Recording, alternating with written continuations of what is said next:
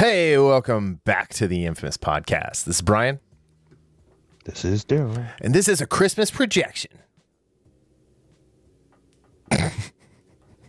Christmas projection? Well, so the Hawkeye episode is called This is Christmas, and the Expanse episode is called Forced Projection. So I took the last word of both shows, combined them, and made that the title of episode 321. Okay, because I was just wondering if I was supposed to be seeing something like some type of projection in front of me, and then I am so incredibly creative with these titles sometimes, Daryl. You have no idea. None. I mean, like the level of creativity that goes into some of these titles of the show. Yeah.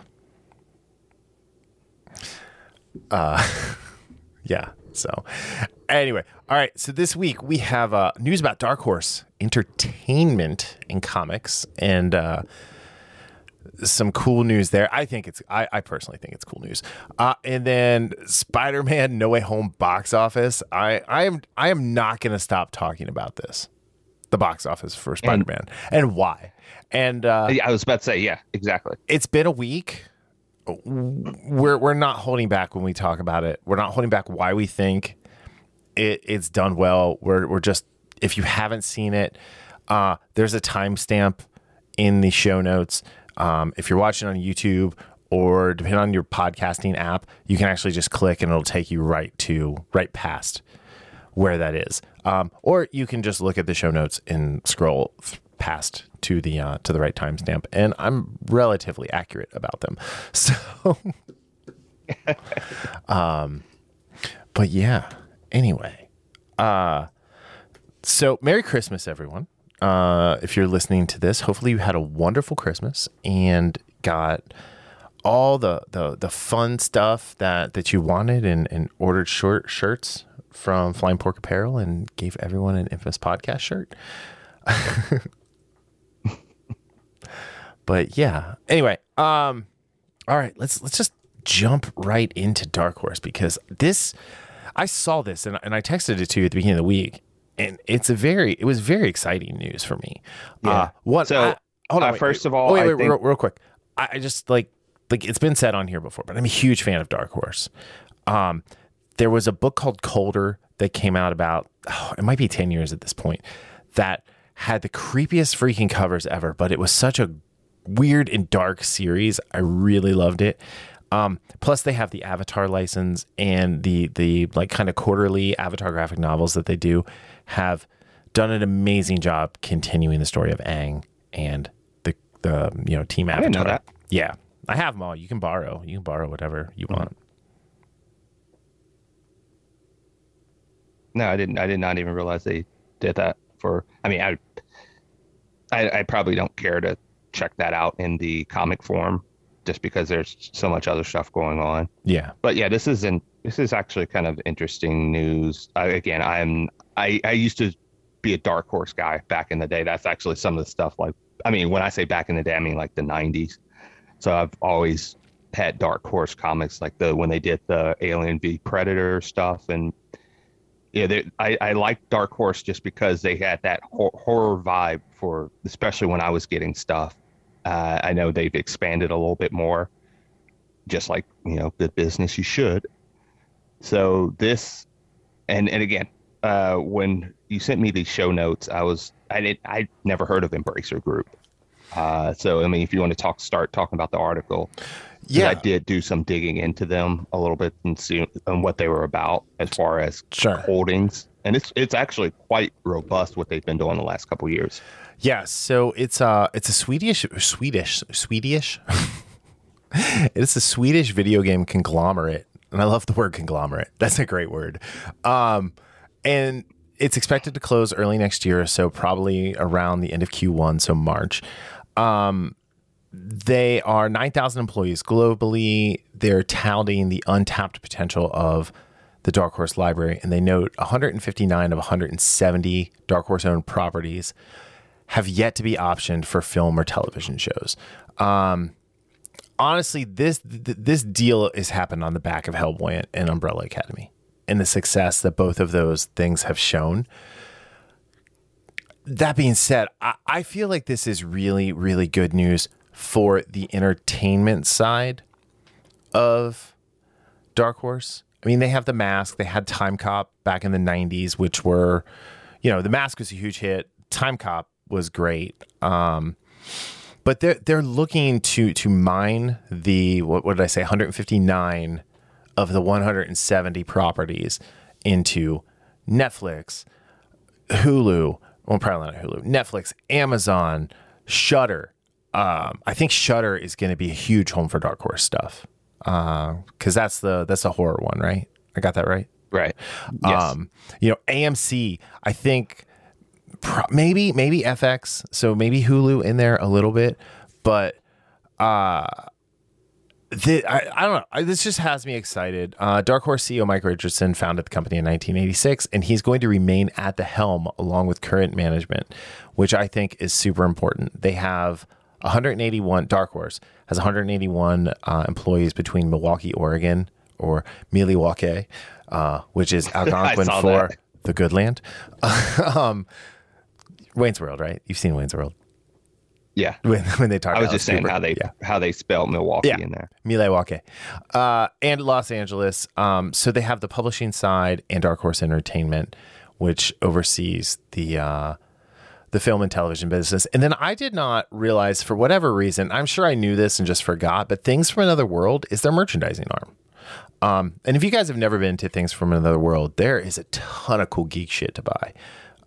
So check that out after checking out our shirt store and giving a belated Christmas present to somebody.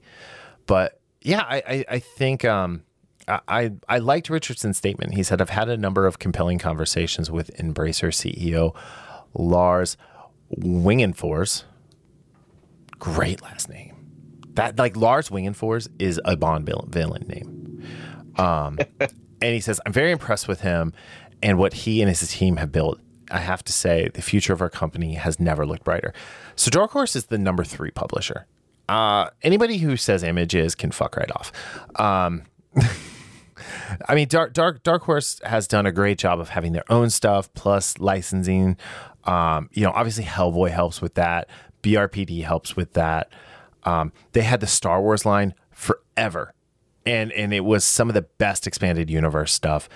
There was a great, like, it was kind of the birth of the Jedi, where they were called the Jedi, like with a apostrophe in there and an H. And I think that's where they kind of appropriated the word Jeddah for Rogue One. Yeah. Okay. So anyway, but no, I feel like this is really, really, really good news, not just for Dark Horse, but for the comic book industry. Hopefully they're gonna pay attention to the publishing arm, because it looks like, I mean, based on what they're saying, right? 159 out of 170 owned properties. They understand that the comics are a great way to mine for this IP. But they have to and this is my big question mark. Are they gonna do what Millar did, or what Netflix did to Millar World, where they take something like Jupiter's Legacy and completely get away from what it's about, and add all this stuff that didn't need to be in there, and just try to do their own thing with the idea of the characters? Or are they going to do what The Boys did, where they do make changes with The Boys, but it's still really faithful to that story, without being as graphic as The Boys comic book is? So yeah, that was my big question, Mark, because again, they are looking, it looks as if they're focusing on that, hey, we have, talent to mine in the sense of the original properties. And I know you said this acquisition is a good thing, but that's my worry is, again, I was just looking up some stuff for Embracer Group, and they've been very busy in acquisitions the last couple of years. Probably the biggest one is Gearbox Software, which is known for games like Duke Nukem and Borderlands series, which are very popular gaming series. They purchased that for a price of a cool $1.3 billion in February, and it got finalized in April. But there was a couple more. But the last year and a half, they've been very busy trying to diversify. and one of the articles that I read about them, they're getting all these different smaller gaming companies that are doing different things. Some are doing the mobile free to play apps. Some are doing, like I said, Gearbox. So I do think, based on their profile and their business plan, I don't think they would do the sense of, just focusing on the adaptations. Right. Because I do think, from, again, my barely their knowledge, meaning the knowledge I've gotten reading, furiously reading for the last 20 minutes about this company. So, wow, that is some hardcore research you did there. Now, so I do think, to be fair, I did send this story to you on the 21st, so and I didn't send you the show notes until about 30 minutes ago. Yeah. So again, some of these names of these companies, because again, Embracer used to be Nordic Games, right, and then it changed to THQ Nordic, which I've heard of that. But a lot of these smaller gaming companies that they did is to diversify, and in contrast to somebody like Electronic Arts, which I have serious issues with EA, no respect, and how they handle things. No respect for what EA does. So yeah, who focuses on big titles, like just a few big titles. That diversity, and again, what do they say when you're in your stock portfolio? Diversify, and it looks like they're doing that. And I think with that type of game plan, business plan, they won't be the ones to say, you know what, we don't care about the comics, because, like you said, they know that all these properties need to be mined. Well, the only way to mine something is if it's planted there in the first place. And I think, and the fact that, the original creator of Dark Horse is still staying on board. And I think they said the whole management staff or executive staff or something like that is staying with him. That means that they are cognizant of what Dark Horse brings to the table, not just in the sense of adaptations, but in the sense of the comics as well. So I do think Dark Horse that is something like, anytime things like this happen, that's always my concern, because some of these companies, I don't think they don't care about comics, like the whole DC and Marvel thing. I don't think they care about comics. So I do have an interesting thought, because you know who Kelly Sue DeConnick is, right? Yeah. So she's real big on, if you don't like my politics, don't read my comics. Read my books. Anyway, so she did Ghost, and Ghost is one of these books that it's like a horror, like science-y fiction demonic thing. Plus it's got a whole bunch of politics in there, like corruption and things like that. It was only 5 total, or no, I forget how many issues. It went for three trades. So, I mean, we're probably talking about 30 some issues there. It was really good. The art was at least for the first volume, was done by Phil Noto. I'm interested if they're gonna pick that kind of stuff up, because obviously they have The Witcher, Hellboy, Sin City, Umbrella Academy, but I wonder if they're going to take, because there was some relatively woke, quote unquote woke stuff at Dark Horse, and just kind of appease everybody. We're gonna make this female led ghost mystery, paranormal, political drama that's going to be filled with Kelly Sue's politics, and maybe we do it so it's entertaining for everybody. Maybe we do it so it's entertaining for half the people. I don't really see a problem that way, because I'm of the opinion, I'm getting more and more of the opinion after kind of some of the stuff we've watched in the last 3 weeks, is that none of this should be for everyone. If you want to make stuff that's quote unquote woke, right? Do it, but don't get mad when it doesn't make money. If you want to make stuff that's quote unquote conservative, do it, but don't get mad when it doesn't make money. And then when you want to make things that actually appeal to everybody, you get Spider-Man No Way Home. And this is, but there's also this part too. Oh, then that's a huge thing. But there's also this part. Even if you make it for a certain audience, you don't have to throw dirt in the face of those who don't like it. If you could say, hey, I wrote it with this type of slant, and I know everybody's not going to like it. I hope they give it a chance. Yep. and maybe they'll see something in it that they might like, they might not think. And again, I'm not trying, and I know they can't say this because they're doing the exact opposite, but I'm not trying to change anybody's opinion or force my opinions on someone. I'm just trying to tell a story from this particular lens, and I hope it reaches a lot of people. I know it's not going to reach everybody. Right. I want Mike and Lars coming out of this. I want Mike and Lars to be the adults in the room. Yes. And say, look, we are going to be a full service entertainment company. And we've been going on about this for a little longer than I intended to, but that's okay. We are going to be a full service entertainment company continue with our comics line, continue with, the shows and movies that we have that are successful. Of course, I think David Harbour is really proving to not be a box office draw. Absolutely not. Mainly because he sucks. He's not. But no, I really hope they're the adults in the room, and they're going to do just what you said. We're going to be like, hey, we're going to make this. We don't care what Twitter says, one way or the other. Like if you're one of these Twitterati who is out there, preaching everyone should do whatever you want them to do or die, then great. This show's for you. Enjoy it. Fuck off. Or hey, we're making something that's going to be like wholesome family values, pride in America, whatever. This is for you. Shut up, Twitter. We don't care what you have to say about this. Fuck off. I think the key is just tell Twitter to fuck off. But yeah, in every and yeah, so like, and if you work at Twitter, you're evil. I've come to that conclusion. But I'm super excited for this. I'm excited to see where it goes. I've been a fan of Dark Horse and what Mike has done with the company since 1986, or for me, since probably the late 90s. I was more of a BPRD than Hellboy fan. So yeah, I still haven't gotten into Hellboy. I mean, I love the Del Toro movies. The 2019 movie was, oh my God. The thing awful. That Mike Mignola did with Hellboy is super special. And it's well worth going back and reading the early stuff.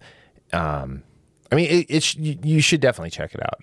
I don't know if it's on Comixology Unlimited or not, but if you're interested in checking that out, you can go to our website and get 30 free days.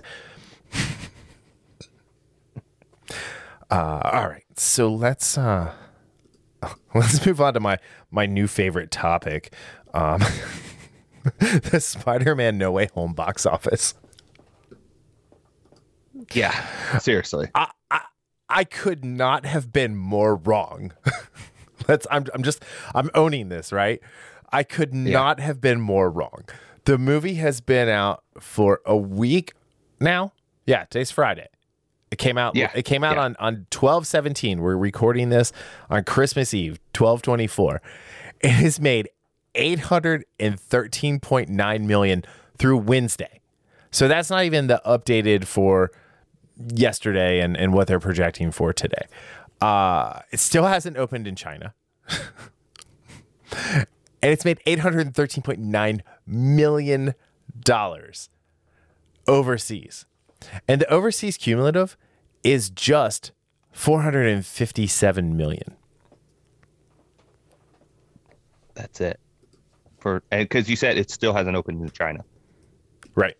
Or as we say, China. It has done $356,531,855. It is 48% of its box office draw. So between Friday the 17th and December the 27th, it took a drop. It went from 121 for that weekend. Oh, for that Friday. Damn, it did $121 million on that Friday. Lord. Oh, Jesus. Jesus Christos, if you will. Its opening weekend did 260. When we talked about this last week, it was 254 is what they were projecting. The actuals came in at 260 million and change. And it was on 4,300 screens, which, considering how long this movie is, that's not a lot. If they cut a half hour out of this movie, they can get this on 5,000 screens. Yeah.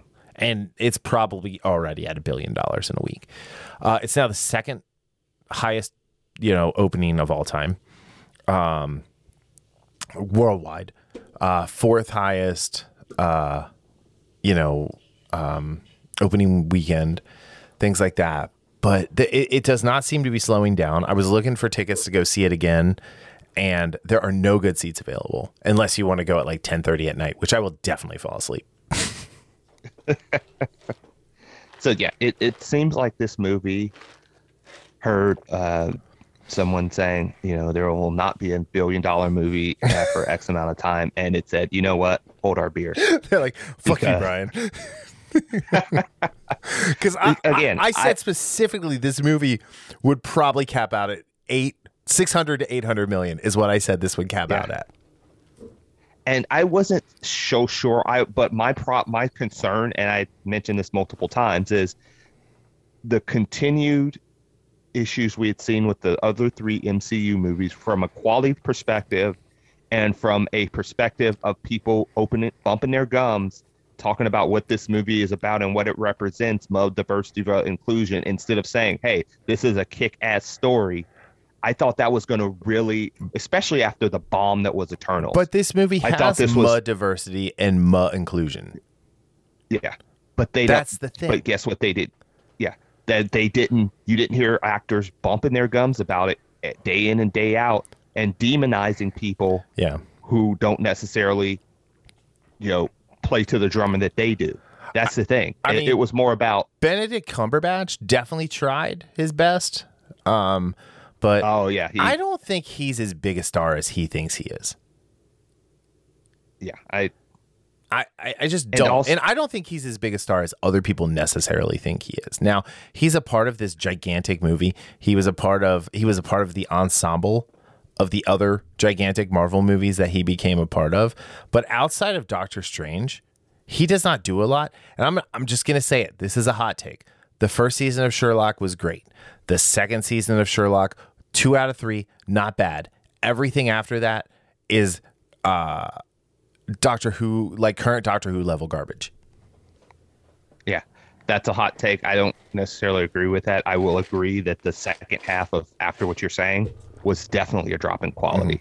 I don't think people would disagree with that. It'd be it's just basically semantics. If you're being honest, it's semantics now. Like, I absolutely agree. This, after that, it was very I was disappointed. There were good stuff about it, but I was still, after seeing that first season, and again, the second season really for me too.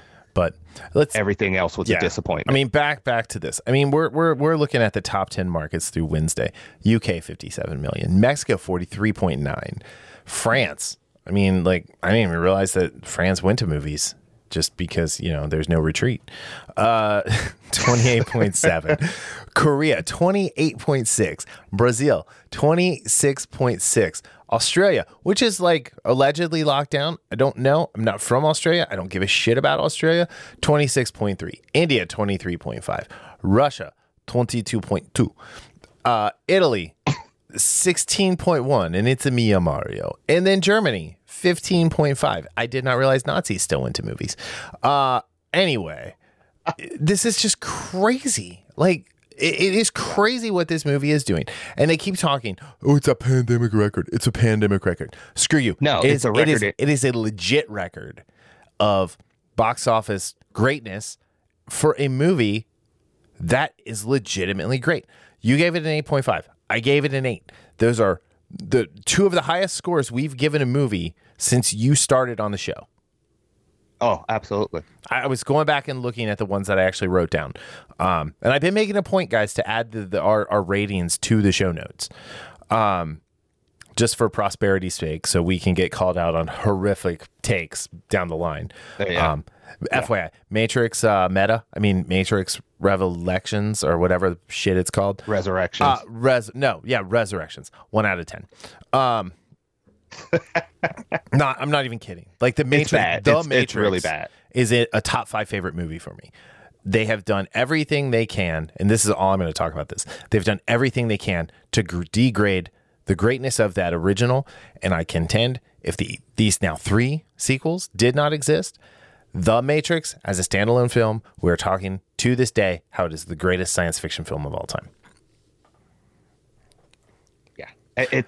So, all right. That's all we need to say. Last tangent there. But when you look at the movies that opened up, what is it?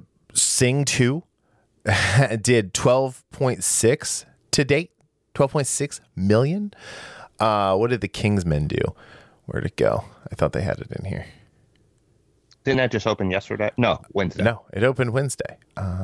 Yeah, Wednesday. All right, hold on. I'm in the wrong article. But yeah, and then The Matrix opened, which, you know, Warner Brothers got my $16, so I watched it on there. 8 million opening. All right, I'm just gonna go to Box Office Mojo and see what they have. But yeah, I mean, like it is dominating the box office. It's crushing everything out there. Let's see.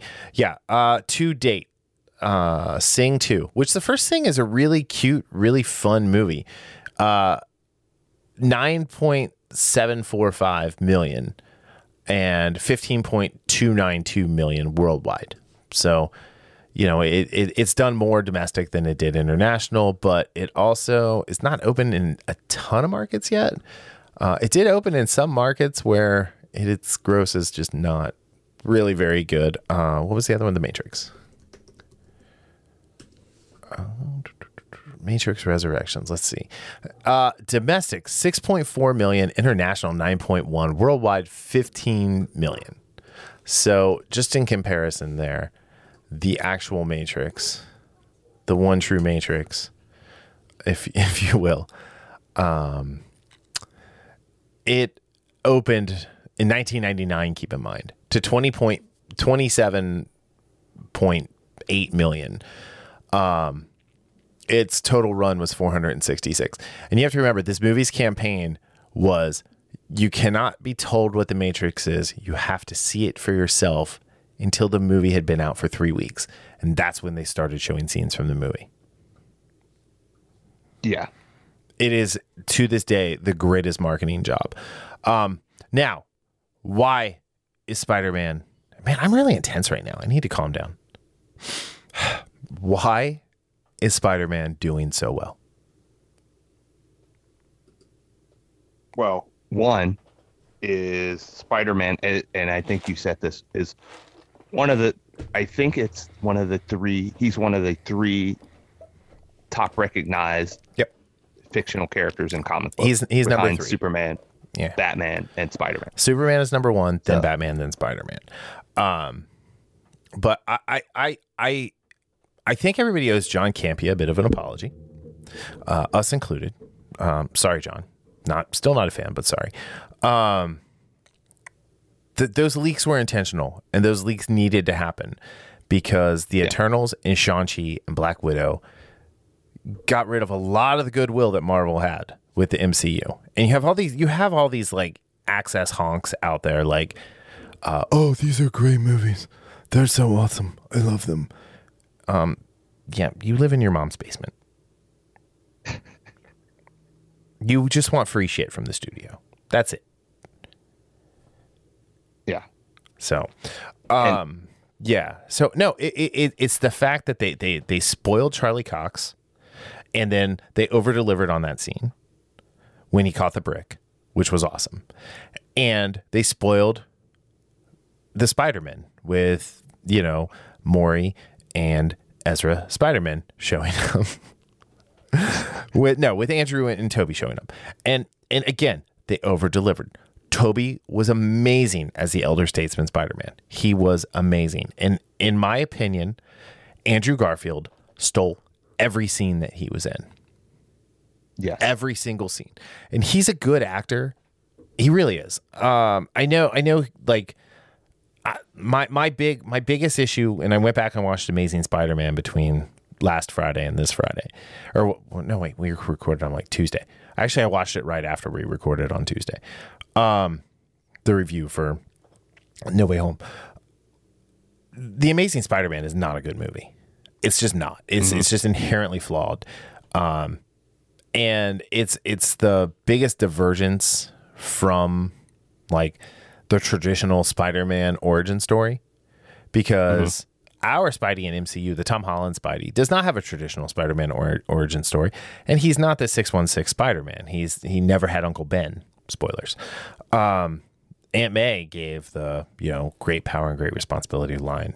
In Amazing Spider-Man, Martin Sheen, he didn't even say with great power comes great responsibility. It's like, your dad had a philosophy that when people can do good things, they're expected to give back good. It's like, shut up, just say great, do the line, say the line, say it, just say it. But no, I mean, like I said, this is my favorite topic, and anytime someone brings it up, I just go whole ham on them about like why this is happening and why it's so great. This is horrible for Hollywood. This is horrible for Hollywood as a whole. Yeah, all we've heard this last year with box office is that it's because of what's going on. And people are scared to go to the movies. Studios are closed. And look, in some respects, I can understand it, especially early on. This, not now. Like this whole year, 2021, when you were talking about 2020, when half the country was closed, and then certain theaters were, I can get that. But 2021, no. If you make a good movie that people want to see, and we've been saying this for pretty much this last 12 months, if they make good movies that people want to see, people are going to go see it. Full stop. People are going to go see it. And this just proves that point. Yep. That people will go see good things. So, and again, I've mentioned the MCU movies, but it's not just the MCU movies. It's stuff like James Bond movies. That James Bond movie should have been, people should have been flocking to see it. But what happened? James Bond, again, the last couple movies have gone down in quality, one, and then you start hearing the stuff behind the scenes. Everything you need to know about everything you need to know about the James Bond movie was in the promotional shot where the lady who played Maria Rambeau in Captain Marvel was on the motorcycle, and she was driving, and James Bond is on the back with his arms around her. Yes. Holding on for dear life. That's everything you need to know in one single shot about the treatment of James Bond in that movie. Correct. So, plain and simple. All right, let's close this one out. So keep going, Spidey. Get to 1 billion. Prove me wrong. This is the first time I've ever been like happy to be like so wrong on something. Yeah, we will eat a nice plate of crow. Just please put barbecue sauce on it. I'd like. I had wings with spicy teriyaki last night, and I've never had spicy teriyaki before. I would like that. So good. All right, Hawkeye. We got the finale series. I do not know. They have not told us what this is. This is Christmas, directed by Rhys Thomas, written by showrunner Jonathan Igla and Elisa Clement. Obviously released on Wednesday, the 22nd. So you guys know Rhys Thomas directed the pilot and episode 2. Jonathan wrote episode 1. Elise wrote episode 2. So they were the kind of team. And then episodes 3 through 5 were directed by Burton Birdie. And they were written by just a host of different writers. You had Kate Mathewson and Tanner Bean writing episode 3. Aaron Cancino and Heather Quinn writing episode 4. And then Jenna Noel Fraser writing episode 5. I am going to say the Burton Birdie episodes were the best. I was going to say that too. For me, like it's just, yeah. Go ahead. I was just going to say it's interesting you said that, because when you were talking about that Rhys directed episodes, you say 1 and 2, and the same writing team was like the same writing directing team has been in 1, 2, and 6. Yep. And for me, they are, and I don't want. They're my least favorite episodes. And I'll get into this. And again, I'm not saying it's bad. I'm just saying it wasn't as good. It didn't capture me like episodes 3, 4, and 5 did. So for me, episode 4 is my favorite episode of the series, and the cold open to episode 5 with Yelena showing up with the blip. And I go back and forth between episodes 4 and 5. I mean, I really enjoyed both of those. Yeah. And this one, again, I like what we got, but considering how 3, 4, and 5 for me continued to get bad, like raise the bar. Yep. From what we started with, I have to admit I was a little bit disappointed with this finale. I'm not gonna say I was disappointed in the finale because we got some stuff and we were actually wrong. I was actually wrong again, admitting to being wrong again. And I think I think that the Thomas, Igla, Clement team did not put the same amount of care into the Clint and Kate relationship. If that makes sense. Yeah. And again, like I said, there were a couple moments I really liked with them, but it just didn't have the strength of, because I love what, like her, again, that little treasure that Haley Steinfeld is, her reaction when Clint says we're partners. Yep. I'm not going to abandon you now. Yeah. I love that. I, liked, at the end, and again, spoilers, by the way. Yeah, by the way, spoilers. Just FYI. Just assume. Yeah. I like what we get at the final scene with them, or just that final kind of like epilogue. It wasn't even epilogue, but just that final cut of at the family farm and everything like that. The runtime with this one was 61 minutes, which was about 20 minutes longer or about 15 minutes longer than any of the other episodes. Of course, Disney's got 43 minutes of credits, so there's that. But I did like this episode for bringing everything together. You had the LARPers, you had the Tracksuit Mafia, which apparently had a recruiting drive at some point in between episodes 5 and 6. You had Kingpin show up. You had the answer that spoilers. His wife is Mockingbird.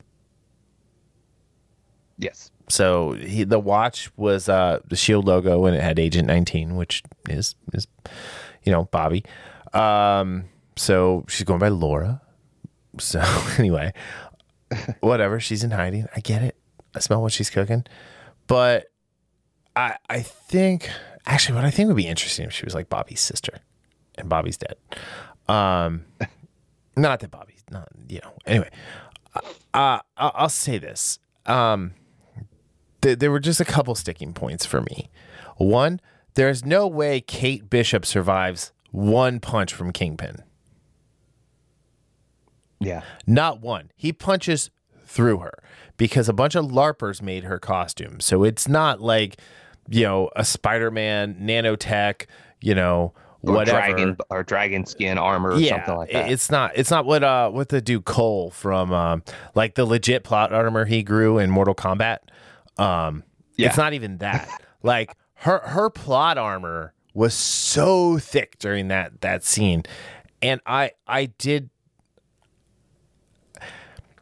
don't think they did a bad job showing how she got out of that situation, because she was able to use the smarts that we've seen that she's had. Kate Bishop in this series was never a Mary Sue. They went out of their way to tell us how great she was. And we got to see it as it went on and on and on. But when she fought the Tracksuit Mafia in episode 1, she took very little damage. She was barely hurt. She fell through a skylight and just got a couple cuts on her face. Barely hurt. She took a full-on Kingpin punch to the chest, and his hand did not come out the other side.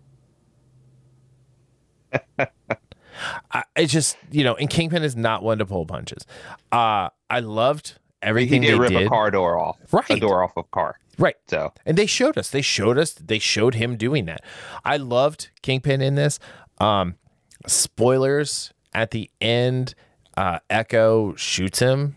He's not dead. He's going to be blind. They're going to do a Daredevil Shadowland story. I guarantee it.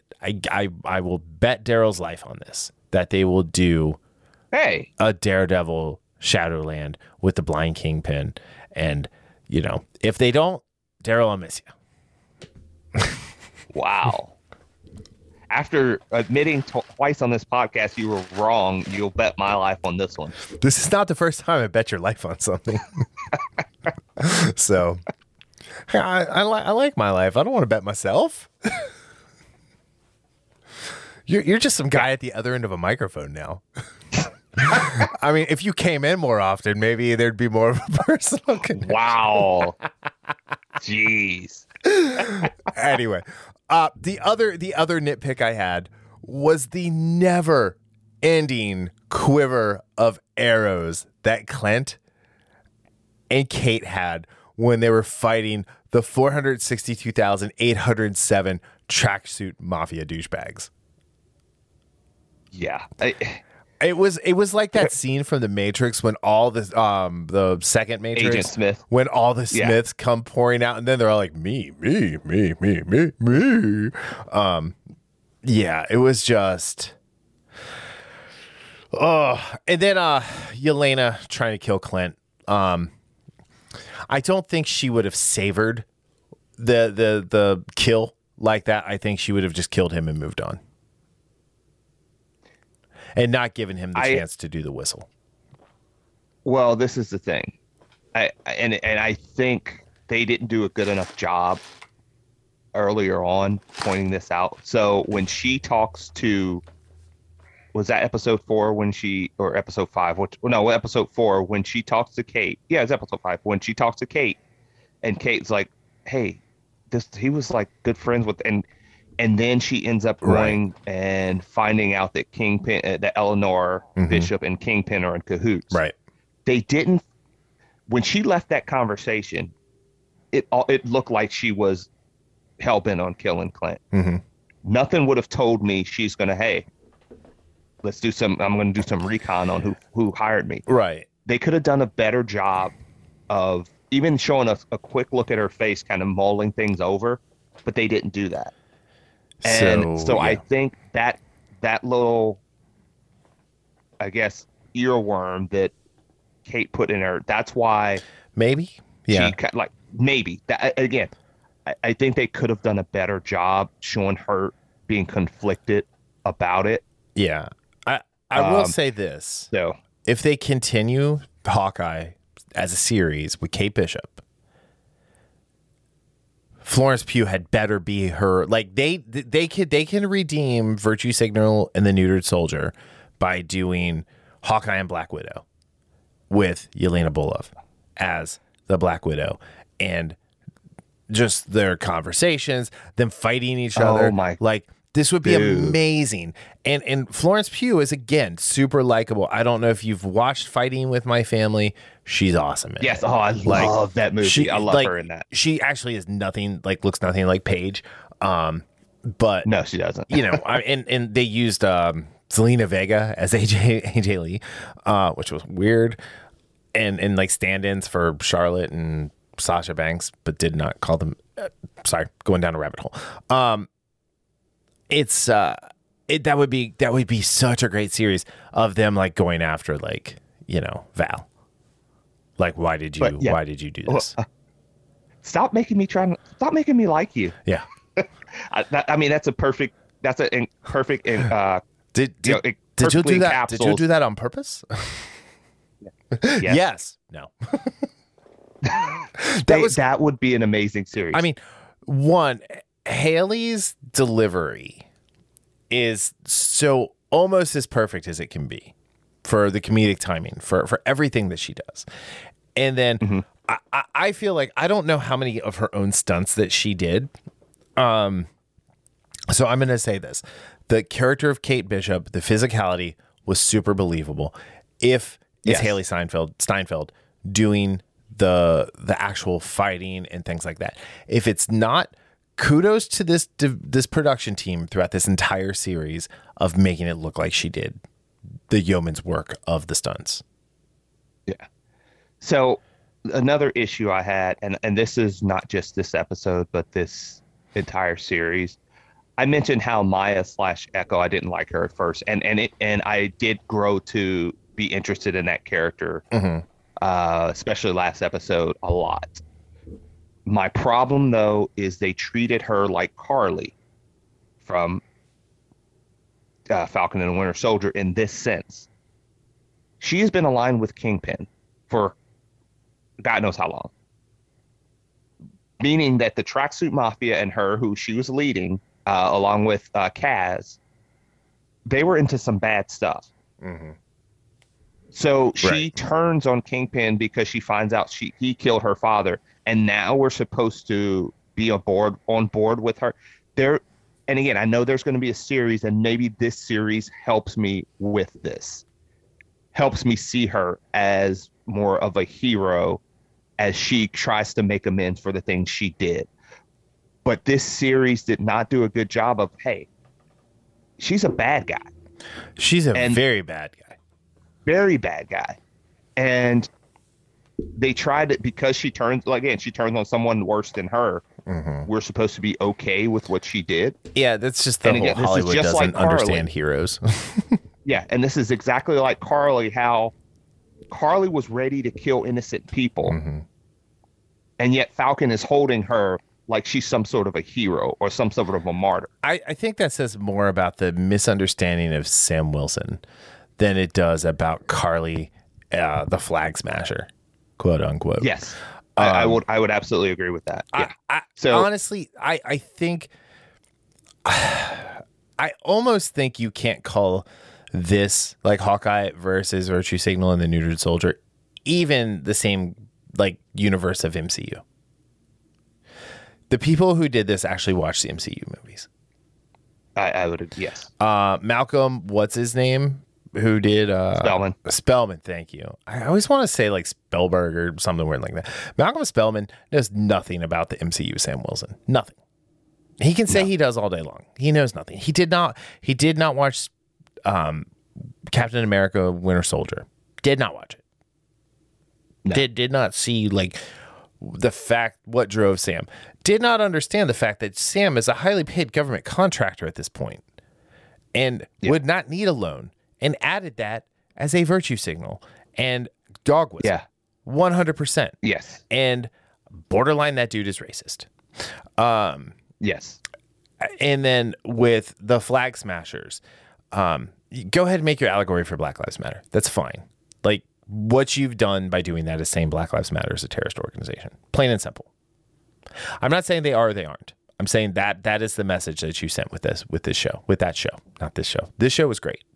I will say, Jonathan Igla, as the showrunner, you did a great job putting together a team of writers, because when we say episodes 1, 5, and 6, I'm sorry, 1, 2, and 6. 1, 2, and 6 are, not as good as 3, 4, and 5. That is not saying they're bad episodes. I mean, other than the pilot, but the pilot is always a bad episode. Show me a pilot that's with anything. That's good. There are very few. Very few. Supernatural, Sports Night. Those are the only two I can typically think of. Well, would you count 33 as a pilot? Yes, I would actually, because I didn't watch the miniseries until season 1 was over, because I had been boycotting sci-fi because of Farscape. I've told you that story. Yeah. How I just randomly turned on 33, the Battlestar Galactica premiere. And then I was like, okay, I guess all is forgiven. The other thing about this episode is Jack. Jack was amazing. Jack was amazing. What's the actor's name? Tony Dalton as Jack Duquesne. Duquesne. Sorry. Okay. Dude, I like Duquesne. He was great when he found out what Eleanor had done and the way he stepped up to help Kate, because he genuinely cared about Kate. The red herring of him like being after her money and the red herring of like Kate can't trust him really was paid off very, very, very, very, very well in the finale. And the fact that he was swashbuckling his way through tracksuit mafia That's douchebags. such a Jack thing to, yeah. Was like it's everything that we learned about that character was culminated in the last half hour of the season. And well done to everybody involved.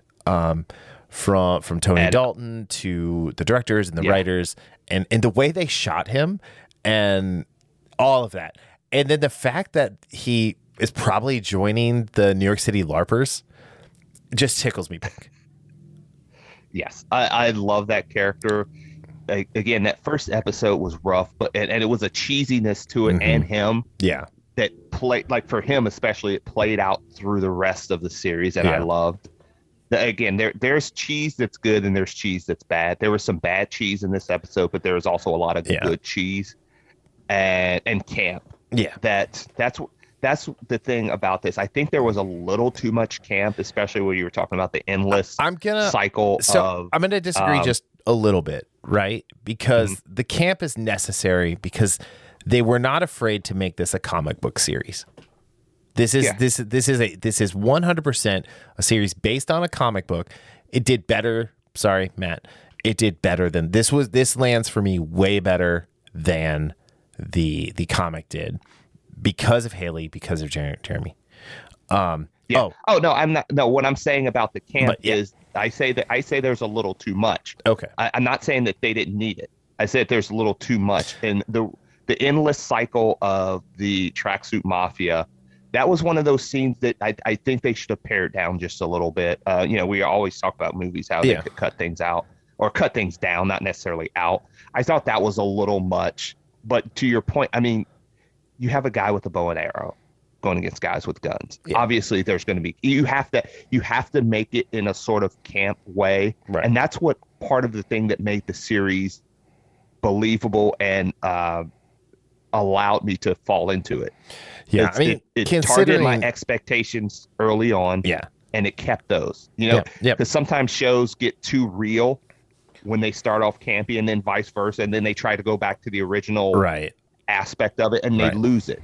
This one kept that camp and cheese throughout. It's just sometimes it didn't work. Most of the time, it did. And considering they were in a kill box with the low ground, don't try it, Anakin. I have the high ground. We all know high ground is the greatest superpower a villain or hero could ever have.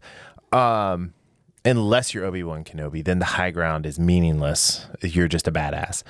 Ask the top half of Darth Maul. He misses his bottom. Like, where did the bottom half go? Well, I don't know. How does he poop? Nobody told me. But I'm in a mood today. I'm 100% in a mood. I'm so snarky right now. I apologize. If you guys don't like me being this snarky, please let me know and I'll tone it down. I will show restraint. I'll have plenty of restraint for the next part. But anyway, so just for me, the last thing. I think with the end credit scene, I'm deducting an entire point from this episode. For shame. An entire button. I'm hitting the button right now. How dare you? There. Thank you. So, wait. One, you keep texting me that goddamn line, and the song is stuck in my head now. Dude, that was in my head all day yesterday. And when I see you again, I am choking you out. I'm going to come at you. I'm going to take you down. I'm going to turn you over, and I'm going to choke you out. You should make that your ringtone. No. Dude, my ringtone is Adam Cole, baby. It's all about the boom. Oh, that's great. Yeah. Boom. I'm taking an entire point away. I no, 100%. So out of 5 never-ending quivers right now, mine is a 3.5. No, I 100%. An entire point was deducted for that because it was stupid and unnecessary. You didn't have to watch it. I was hoping something was going to happen, like they were all going to dust really away. Or the building fall on them. I was going to say something really horrible, but I'm not going to. Man, you're in a mood. Yeah. So out of the five endless quivers? Yeah, out of 5 never-ending quivers. Yeah, I actually do give it a 3.5. Now we're going to do the rating for the series as a whole as well. Oh, I forgot about the series for the whole. So you're doing a 3.5 as well, huh? So yeah, I'm doing a 3.5. It just wasn't as solid. And again, I still enjoyed it a lot, and it just was a little bit less than the last couple episodes. It just didn't hit all the notes. It hit a lot of the notes for me, just not everything. Yeah. Hold on. It was 10.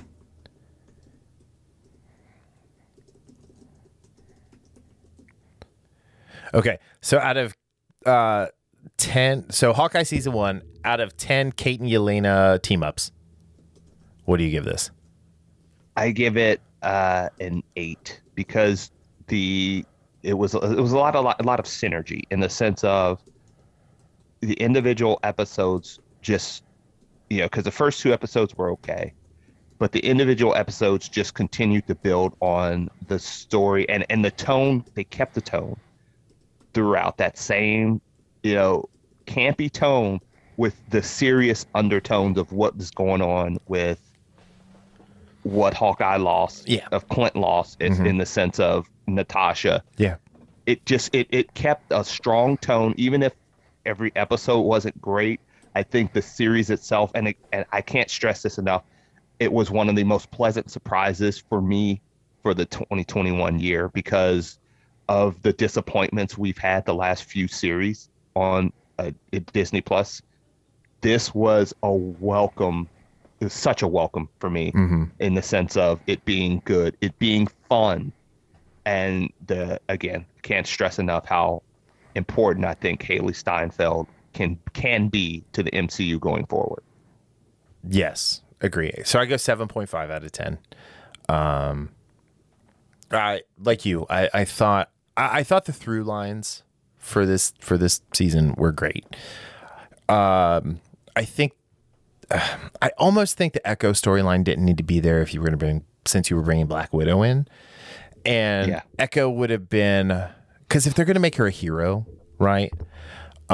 Would have been better to introduce as someone who had something to reckon with that wasn't quite the, I'm going to forgive you for killing my dad because Kingpin told you to do it. And because Kizzy, or whatever his name was, set my dad up. Right. I don't know. I didn't care for the character of Echo really at all. I think it was just an insert that did not necessarily need to happen, and it took away from Kate and Clint really bonding, and we could have gotten more Yelena out of it without that storyline. I think the Tracksuit Mafia could have stayed, or should have stayed, because they were a fine like name. They should have been a nameless, faceless organization that Kingpin was controlling without their knowledge. Yeah, that could have been fine, and you could have kept Kazi or Kaz as Kazi as as the head or as the guy. He should have wore a gold tracksuit and everybody else should have wore red. Yeah, that'd been pretty. That would have just been funny. It would have made me laugh. All right, so good job everybody on the series. I think as a whole, this was only the second successful MCU TV Disney Plus series. All right, I would agree with that. The Expanse, force projection. Dude, we are halfway through the season, and damn, I could not be more excited about the way they used the space battles. And I was waiting for this because of the way it was described in the book. When the Pella and the other 2 Free Navy ships have decided to go hunt the Rocinante, and we'll talk about everything else, but I have to talk about this first because this was amazing. This is the best space battle. They like the like real life space battles, like using gravity and force and inertia and thrust. Nobody does this better than The Expanse. But the way they kept flipping the Roci to shoot the railgun was great. And I was waiting. This is why I wanted Bobby on the ship. This is where we miss Alex, because this would have been an Alex special. And it kind of was a little weird that James knew how to do this. But also he's a pretty great tactician, strategy guy anyway. But they're being chased, and he flips the Roci to fire the railgun. And as it's firing, he flips it back, and they keep running. And it was, again, like the plot armor is strong on the Roci. Like, her shields are always at 100%, even though they don't have shields in this world. But then when Bobby comes up and she's like, give me manual control. And he looks at her for a second and he's like, oh shit. Yeah. I'm doing this. You're getting control. And she immediately recognizes the pattern, and she verifies it before she does anything. And I'll never forget in, is it Sibylla Byrne? Where this, Sibylla Byrne was where this book took place. Yeah. They were so focused on the railgun, Marco and the Pella, and they were so focused on the missiles, on the torpedoes. And because he's not actually a military leader, the Pella got taken out by the bullets.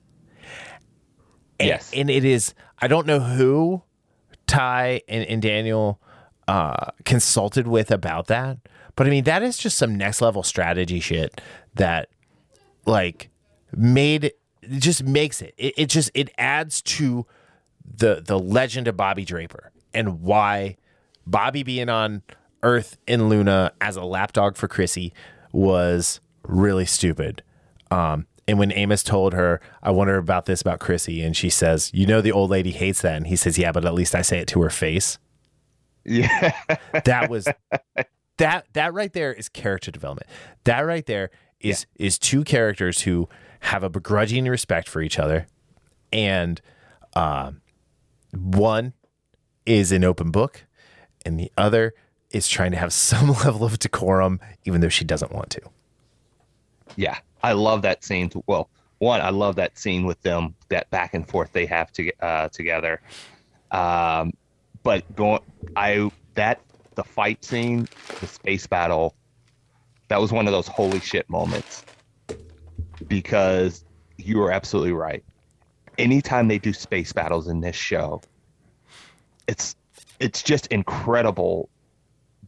Not only just the way that everything moves around, but just the cinematography of getting these shots, getting these perfect angles to make everything look just right. It's that first time he fired the railgun, it was one of those holy shit moments. I was just like, that looks so sweet. It was described so well in the book, right? Just so well. Not like George R. R. Martin, like describing an Areola, but like the way this was described in the book, it was like, I cannot wait to, I like picture it in my head. I see it. It's awesome. And talk about over delivering, right? Yes. Like this makes me want to like be able to go fly spaceships in space. Like, do you remember the show Space Above and Beyond? Yes. Like they did this same thing where like the ship would like flip, but they wouldn't lose their, their trajectory. Like they would still like be going the opposite, they'd be going the one way and flip the ship and still be going at the same speed and everything because of, zero friction in space, and be firing from, the person behind them with their forward guns. But yeah, it was just so awesome. Yeah, I thought that was incredible. And I just like you said, like it's like setting up in a fight. You're feigning to set up something, and that's exactly what Bobby did.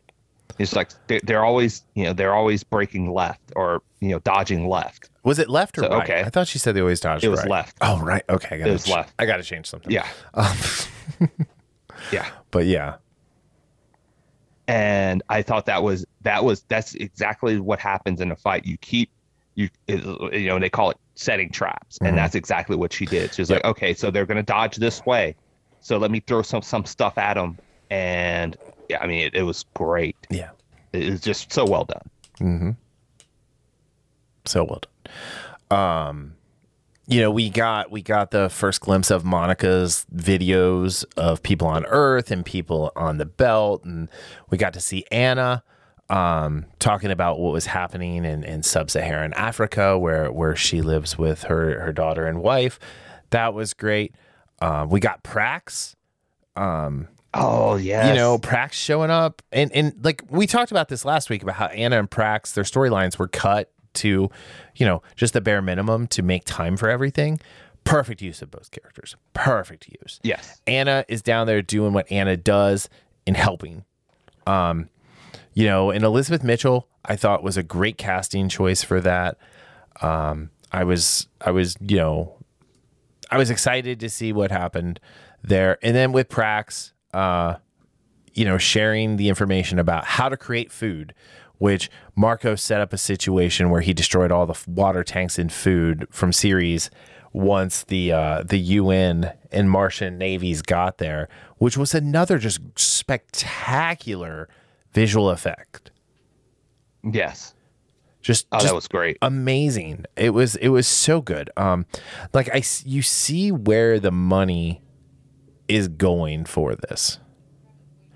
100%. We had a great Peaches scene where Holden's like, I need to sleep. You need to take over. And she's like, I've never flown anything this big before. And he's like, the Rossi will do the work by itself. And they had an important moment too, because in there, not just because again, last episode he accepted her and she's a part of the crew. Peaches is a part of the crew. That was the name of the podcast episode. Yes, sir. Last week. But where she tells him about, I got these enhancements. Yeah, she was talking about the mods because she gets up and she stumbles because she's struggling, recovering. And she talks about how the first person she killed, she sees him every time. She uses it, and she's like, maybe I think that might be why I get sick every time. Right. And she's talking about regret, and he has such a great line. He's like, everyone on this ship has something they regret, including Amos. Yeah. I think, and they both kind of smiled at that. He's like, you're in good company. Yeah. And if there's any doubt she was a part of, he said it last week, but that was that moment that they needed, just the two of them. Yeah. And I love that. I love the back and forth between them. Great job by both actors. Yeah. And again, they're showing us this, right? They're not just telling us. They're showing us how he is doing this. I will say, like, I don't know how I feel about like Naomi being the one solving like the Dutchman thing. Just because it was such a huge point of emphasis in the books for Jim to do that. And it's what leads to Jim being captured. Right? Right. Are they going to capture Naomi at the end? I think that's a really bad choice because of what happens to Jim in the completing trilogy. I don't think they would, because that, again, this isn't like one of those either ors. You make this change, and I don't think they would do that. Even though she did, see the pattern, I think they're going to have Jim still kind of, because again, she says there's a pattern, but she can't quite tell what's going on. But I still think it's going to land in Jim's lap, and because there's a fundamental change in the characters if you switch them up, who gets captured. Right. I mean, it's a fundamental change in their arc in those last three. And again, we know this is we're not getting Expanse season 7 next year. Right. Well, if ever. Let's just we don't know. Which made the end really kind of weird when they brought out the Laconian warship. Right. And considering we have only 3 episodes left. So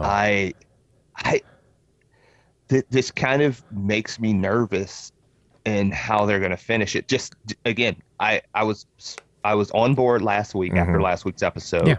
I really enjoyed this week's episode, but is that just that last part with the Laconian, is that the Magenta class starship? Yeah. Seeing that, which again, we only got a quick glance, but it looked Beautiful pretty damn ship. sweet. Beautiful ship. Yeah. It's just, I don't know. I don't know. I'm not sure with 3 episodes left how we're going to wrap this up. Yeah, I feel like that should have been like an epilogue of it coming off one of the tree moons at Laconia. Like, look at this badass ship. Because just kind of a book spoiler, and I'm pretty sure this is how they're going to go, is they're going to trip one of the gates to make a bunch of ships go Dutchman. And with Laconians in the ring space, with that particular ship, with Medina Station under the control of the Free Navy, that'll be interesting. I also liked the drum. Like, see, now this week the drummer scene was good because it was short and she was building her navy to go help against Marco. Mm-hmm. And that's all. Like, everything for drummer should be leading up to her going after the Free Navy. We didn't need anything with the Michio thing and stuff like that. I feel like that was a distraction. But yeah, it was. This is one of the better science fiction shows on television, and I know not everybody likes it, and you know, I know I'm probably, being a book reader of this series, I definitely probably give it more bias towards the positive. But they just do such a good job with the small details and the craftsmanship of what they do that you can't help but feel you're living in their world. And everything there feels lived in. Like, if you look at the videos they took down about like the Galaxy Cruiser from Star Wars, right? Everything they showed about that hotel looked and felt fake. And yeah, it absolutely, yes. Yeah. And it's just one of those things that, like, you can't be completely inauthentic. You have to have some sort of authenticity. And in this case, because it's like, you know, 1,000 years in the future or 500 years in the future, I don't remember what it is. 500. 500. They have created, they have created an authentic, lived-in experience for now 4 different classes of human. You have the Earthers, you have the Martians, you have the Belters, and now you have the Laconians. And we're seeing just a glimpse of the Laconians. And we'll close with this Strange Dog tie-in. But yeah, I just everybody, there's so much care, there's so much respect for the source material. You know, even with Ty Frank being Ty Frank, that it's so refreshing to see. Yes, I agree. And it's the production staff. This is one of the things that doesn't, in general, I don't think gets enough credit, where your point is spot on in the sense of having things feel like they're lived in. And it's because they're real. Everything they're real. Every sets. Yes. Yeah. Oh, that makes a huge difference. Instead of having everything, you know, computer generated, looking too clean. Yeah. And I just love what this show has done. It generally, when it generally takes liberties, it usually makes sense. Mm-hmm. And it almost always hits. And, you know, there's things here and there, like anything, it's not going to be perfect. But the way it adapts the source material, the way it does when it has to truncate a story, right? It's generally do such a bang up job of taking the most important elements, keeping the themes, while at the same time having to cut things up, like you said, the Prax and the way they use Prax and Anna in this episode. We knew you knew that, well, first, because it was 6 episodes, they couldn't do everything. Right. And as important as that is in the books, like seeing Anna go through the rubble and all the stuff that she's doing, or instead of seeing what Prax is doing with his family, we weren't going to get that. Right. But in such a small segment of their story they give us, but it tells so much. And it's super keeps powerful. That tone. Yes. And that is not an easy job. Most of the time when I see creators do this, for adaptations and they have to truncate a small part of the story, they usually don't do a good job of. And that's just, it's just because it's not easy to do. Even with good storytellers, that's not always easy to do. Right. So I always marvel at just the combination of character and story development and mixed with the visuals, not just of the space battles, which are fantastic, but also that whole feeling like we're seeing several different types of cultures play out before us and try to mingle with one another. It's phenomenal. Yep. 100%. I think you look at this versus Game of Thrones and Gurm not finishing the books and the Double D's having to fanfic their way out of that. Whereas, this is a completed series. Now, I know the last book just came out a month ago. But it is a completed series. And the fact that the original writers of the books stayed on as part of the creative team and didn't have any sort of ego falling out or anything like that shows the difference. And, I think they're also so fan friendly, they really are. And I know there's a large population of people out there who are just kind of like, I just like the Expanse TV show because I like it. I don't know about the books or the actors' personal lives and things like that. And why it sucks that they got rid of Kaz and Alex. Like, they did something that shows don't do, is they gave the character reverence. And we saw this. And I think when you were talking about the scene between Jim and Clarissa, they gave reverence to her goal was to kill him. And now he knew this, right? Like, he knew she was trying to kill him. He didn't necessarily know why she wanted, or that he was, target number one, and she killed other people along the way to try and get to him, which I'm sure does not help his regret complex. But she just that scene there, it was again super powerful, super just the way to be, like way to tell a story. All right, so out of 5 shots to the left, what do you give this one? I give this one a 4. It did pretty much everything right. I'm still that last part, and again, it's that last part with the Laconia Magenta class cruiser that gave me pause, just because it adds something that I don't think was necessary or not at the right time with, and I'm just a little bit, not a lot, but just a tiny bit more apprehensive as to 3 episodes left. How are we going to cut this down? And I should have a little bit more faith, considering, like I just said, with Prax and Anna, they slashed their whole story arc. Yeah, but the way they were able to get that small snippet for each should give me the courage, or it should give me the confidence that they'll be able to do it with this. Yep. It was just one of those things that I wasn't sure of. I didn't take away. And one more thing, I forget, we didn't mention it. I love that confrontation between Philip and Marco. Mm-hmm. It reminded me of All the Right Moves when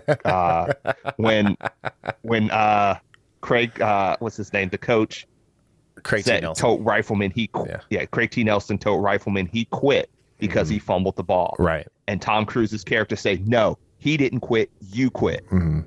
And that Philip calling him out in front of everybody, because again, Rosenfeld told him, she told Marco, we don't need to do this. Yeah. And Marco's ego got in the way of everything. I mean, that's how the Pella got shot up, and then they had to retreat. And I mean, Marco is not a military leader. All right. So closing out the Strange Dog section with Kara on Laconia. And see, this is why they should not have shown that ship, because those stations have just been turned on.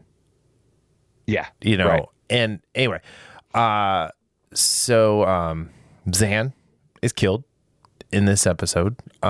She gets Mama Bird and the drone back from the dogs.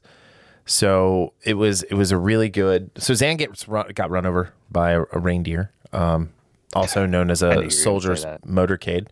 Well, you got to throw the Christmas cheer into it. God, that was dark. Anyway.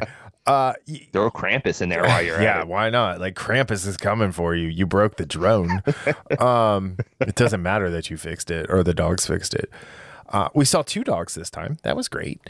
And I feel like this is the only Laconian thing we should have seen, and we should get Duarte next week because of how that story goes, and that's the introduction to Duarte, and it doesn't really matter who plays him. And then,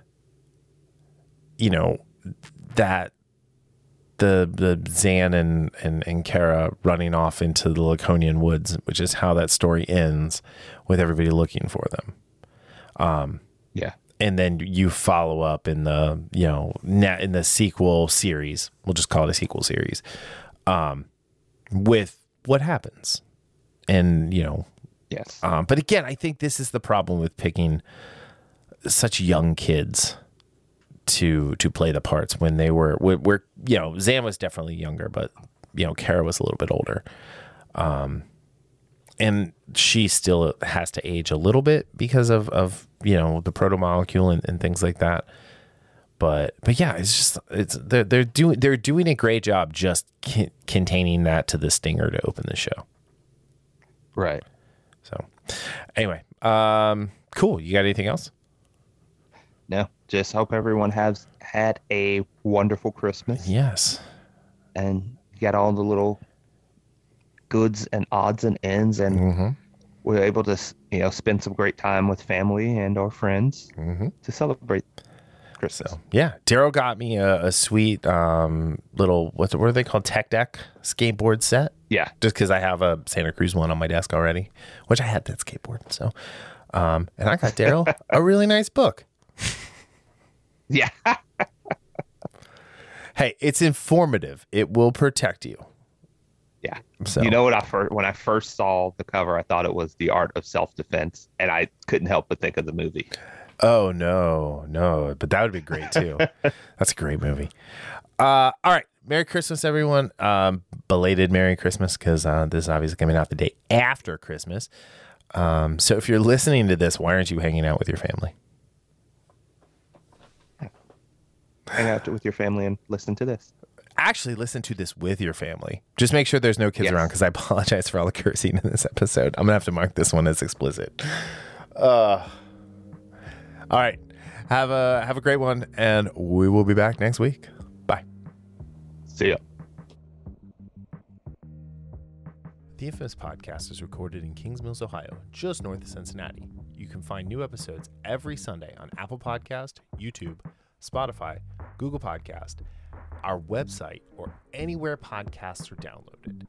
This show is hosted by Daryl Jasper and me, Brian Tudor. To find more information about the show, visit us at infamouspodcast.com and follow us on Facebook and Instagram at Infamous Podcast to keep up with the show.